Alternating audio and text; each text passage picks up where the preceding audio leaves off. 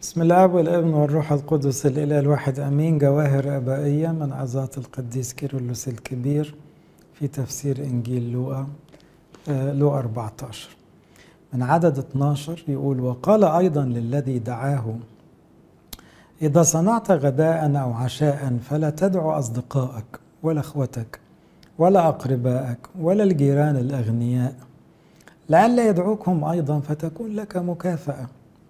إذا صنعت ضيافة ادعو المساكين، الجدع، العرج، العمي، فيكون لك الطوبة، إذ ليس لهم حتى يكافئوك، لأنك تكافأ في قيامة الأبرار. هل هذا يجعلنا في حالة فكر مكتئب؟ يعني أنت مش هتهيص مع ناسك. وصية المسيح تجيب الغلابة دايما في أفراحك وتشبعهم، عشان دول مش هيردوا عليك المجاملة، ما يقدروش. هل إرادته أن نكون غير اجتماعيين فلا نصادق أحدا؟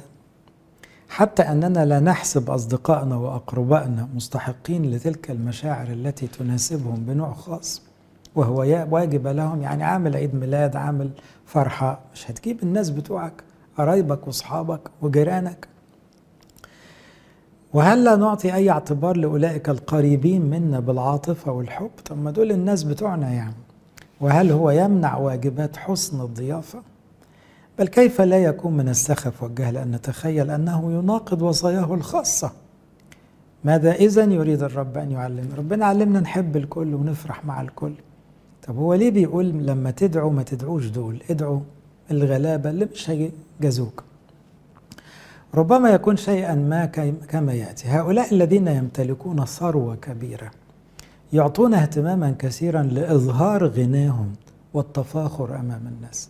يبقى مش مجرد لمة العيلة دي مشكلة بذاتها، لكن الناس اللي بتعمل ولايم كبيرة قوي ده بيحركها التفاخر. ده مش مجرد محبة ومائدة كده كلها أغابي، لا لا، هنا المحرك الأساسي التباهي والافتخار والغنى. لأنهم كثيرا ما يدعون أشخاصا للغداء معهم ويعدون موائد ذات تكاليف باهظة مهيئة بأطعمة مجهزة بطريقة تثير الفضول، وهكذا لابد أن يوجه إليهم اللوم بالتبذير.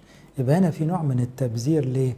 على سبيل المنظرة، يعني في تبذير فظيع. كل ده طبعا في يعني فقراء محتاجينه. وهذا دأبهم أن يعملوا الموائد ليربحوا مديح وإطراء ضيوفهم. يبقى لما يكون غرض القعدة انك تسمع بقى تعليقات يا سلام على الغنى وسلام على الكرم، اذا كانت التعليقات بتحركك يبقى الوليمة دي مخسرك كتير قوي. وبحصولهم على مديح الذين يتملقونهم كمقابل لإسرافهم، فإنهم يبتهجون كثيرا كما لو كانوا قد حصلوا على شيء ذا قيمة. يعني يبقى الواحد من دول مبسوط قوي انه الناس علقت، صارف ده كله عشان تسمع شوية تعليقات من ناس ما تعرفش بعد ما بيمشوا بيشتموك ولا بيقولوا ايه. والفلوس دي كلها، مش في ناس مش لاقية تاكل ومش عاوز ربنا يزعل بعد كده؟ فبيقول: من عادة المتملقين أن يمدحوا حتى لو كانت الأمور التي يمدحونها تستحق اللوم. يعني التبذير ده يستحق اللوم، إنما هيخجلوا يقولوا لك إيه اللي أنت بتعمله ده؟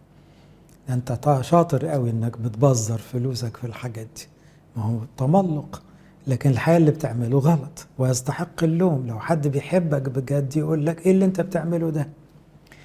أي نفع يوجد في مثل هذا التبذير الكثير أكثر مما تستلزم الضرورة؟ فكما قال المسيح نفسه في موضع ما: الحاجة إلى أشياء قليلة أو الحاجة إلى واحد. وهنا خلي بالكم التفسير ده جميل قوي. عارفين معناه إيه؟ إنه لما قال مرسى أنت مهتمة ومضطربة لأجل أمور كتيرة، الحاجة إلى واحد، أحد معانيها نوع واحد من الأكل كان يكفي يا بنتي. ليه الضيافة دي كلها؟ طبعا احنا دايما ناخدها على الحاجة إلى واحد، يعني احنا محتاجين المسيح، محتاجين كلمة ربنا، محتاجين نركز في السماء، صح. لكن في معنى تاني حطه كيرلس الكبير ضمنيا: الحاجة إلى واحد. ليه مش صنف واحد وكفاية؟ مش الأكلة وخلاص. إذا ربنا يسوع له المجد يقصد خلينا حاجة بسيطة طالما قعدت محبة عادية، لكن الضيافة الزيادة دي ما يحبهاش المسيح. أي لما هو ضروري لسد احتياجات الجسد بدل أكلة. يعني إيه؟ نفس واحد جعان كل أمة تشبع وخلاص. لذلك فلكي نهرب من خطورة فقدان المكافأة عن الأموال التي ننفقها ينبغي أن ننفق ثروتنا في الأمور التي سوف تحمل أثمارا طيب. يبقى اللي بيصرف ده مش يحوش للسماء، مش يشوف قيمة الفلوس رايحة فين. فهو يأمرنا أن ندعو المساكين والجدع والعمي أولئك الذين يعانون من أمراض جسدية وبسخاء نتمم هذا، فإننا نبلغ للرجاء الآتي من فوق من ربنا. فإن الدرس الذي يعلمنا إياه هو محبة الفقر، الأمر الذي هو ثمين في نظر الله. هل تشعر باللذة عندما تمدح، عندما يكون لك أصدقاء أو أقارب يشاركونك الوليمة؟ هو ده اللي بيبسطك؟ تسمع كلام من الناس المنافقين المتملقين الأغنياء زيك، يعني هو ده اللي بيبسطك؟ سأخبرك عن شيء أفضل جدا. فإن الملائكة والقوات العقلية من فوق والقديسين أيضا سوف يثنون على سخائك. إيه رأيك لما الملائكة يبقوا فرحانين بالعطاء بتاعك والسخاء بتاعك، قديسين يباركوا لك على الخدمة اللي بتعملها؟ مش ده أحسن كتير من شوية كلام مش هيودي ولا يجيب؟ إن الله الذي يفوق الكل والذي يحب الرحمة والشفقة هو أيضا سوف يقبل سخائك. أقرضه، أنت بتسلف ربنا دون أن تخاف شيئا، أي شيء أعطيته ستأخذه مع أرباحه، لأنه يقول من يتعطف على المسكين يقرض الرب. بعد كده يكمل حاجة تاني، يقول إيه؟ أخبرني ماذا يوجد أصعب من الفقر، هذا الوحش الذي يفترس بلا هدوء. يعني ما تبص على الناس، ما تشوف الفقر مال الناس، وناس كتيرة قوي تعبانة، انت ليه باصص على وليمة ومنظر وكم نفر كده هم بيرموا الأكل؟ هيستفيدوا ايه من أكل زيادة وعندهم أكل كتير؟ انظر إلى هذا الوحش اللي اسمه الفقر اللي بتاعب العالم، هذا السم الذي ليس لنصيحة أن تشفي منه. يعني نعمل له ايه ده الفقر المنتشر ده، الذي هو أرضى من الأمراض، لأن الفقر ساعات مع الجهل يجيب أمراض كتير، ما هو الفقر يجيب الجهل ويجيب المرض عادة، بل بالحري هو أكثر قسوة من أي مرض.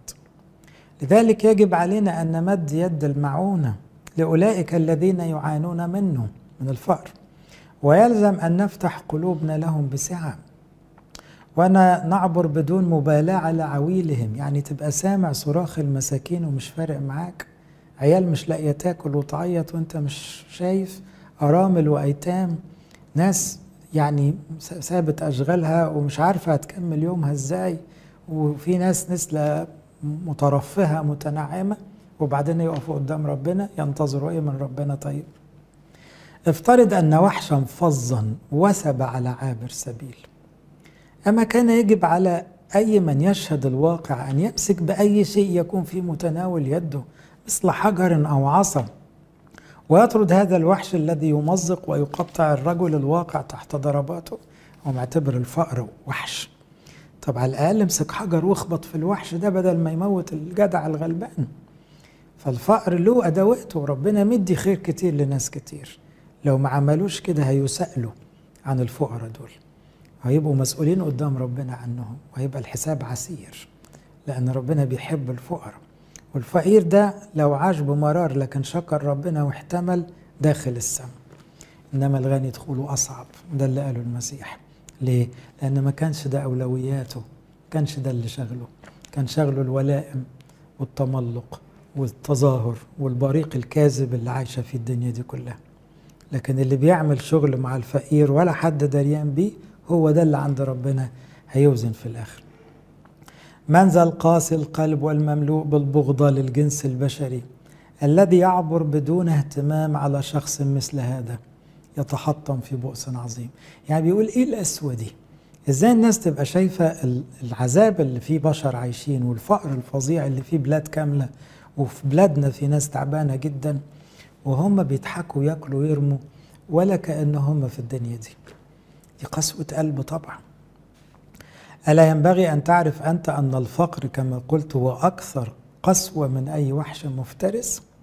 ساعد إذن أولئك الذين يسقطون تحت سطوته، أمل أذنيك إلى الفقير، استمع له كما هو مكتوب من يسد أذنيه عن صراخ المسكين هو أيضا يصرخ ولا يستجاب له.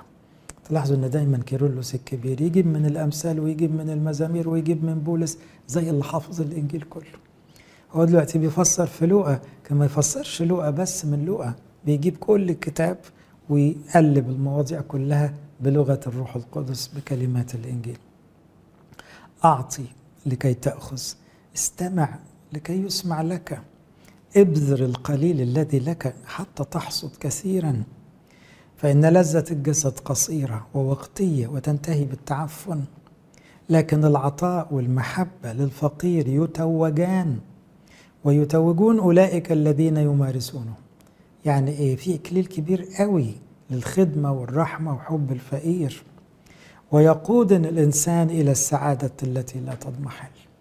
إذن النص بتاع لما تعملوا وليمة ما تعزموش البهوات دول، فكروا في الغلابة اللي مش هيردوا عشان يبقى لكم مكافأة في السماء. احنا محتاجينه قوي في الزمن ده، لأن في ناس فقراء كتير قوي، وفي المقابل مبذرين مستهترين متفاخرين كتار برضه. فحاجة تحزن إن ده يكون في شعب الكنيسة، ده موجود وده موجود، والناس لسه ما بتغيرش موقفها. لإلهنا كل مجد وكرامة الأبد.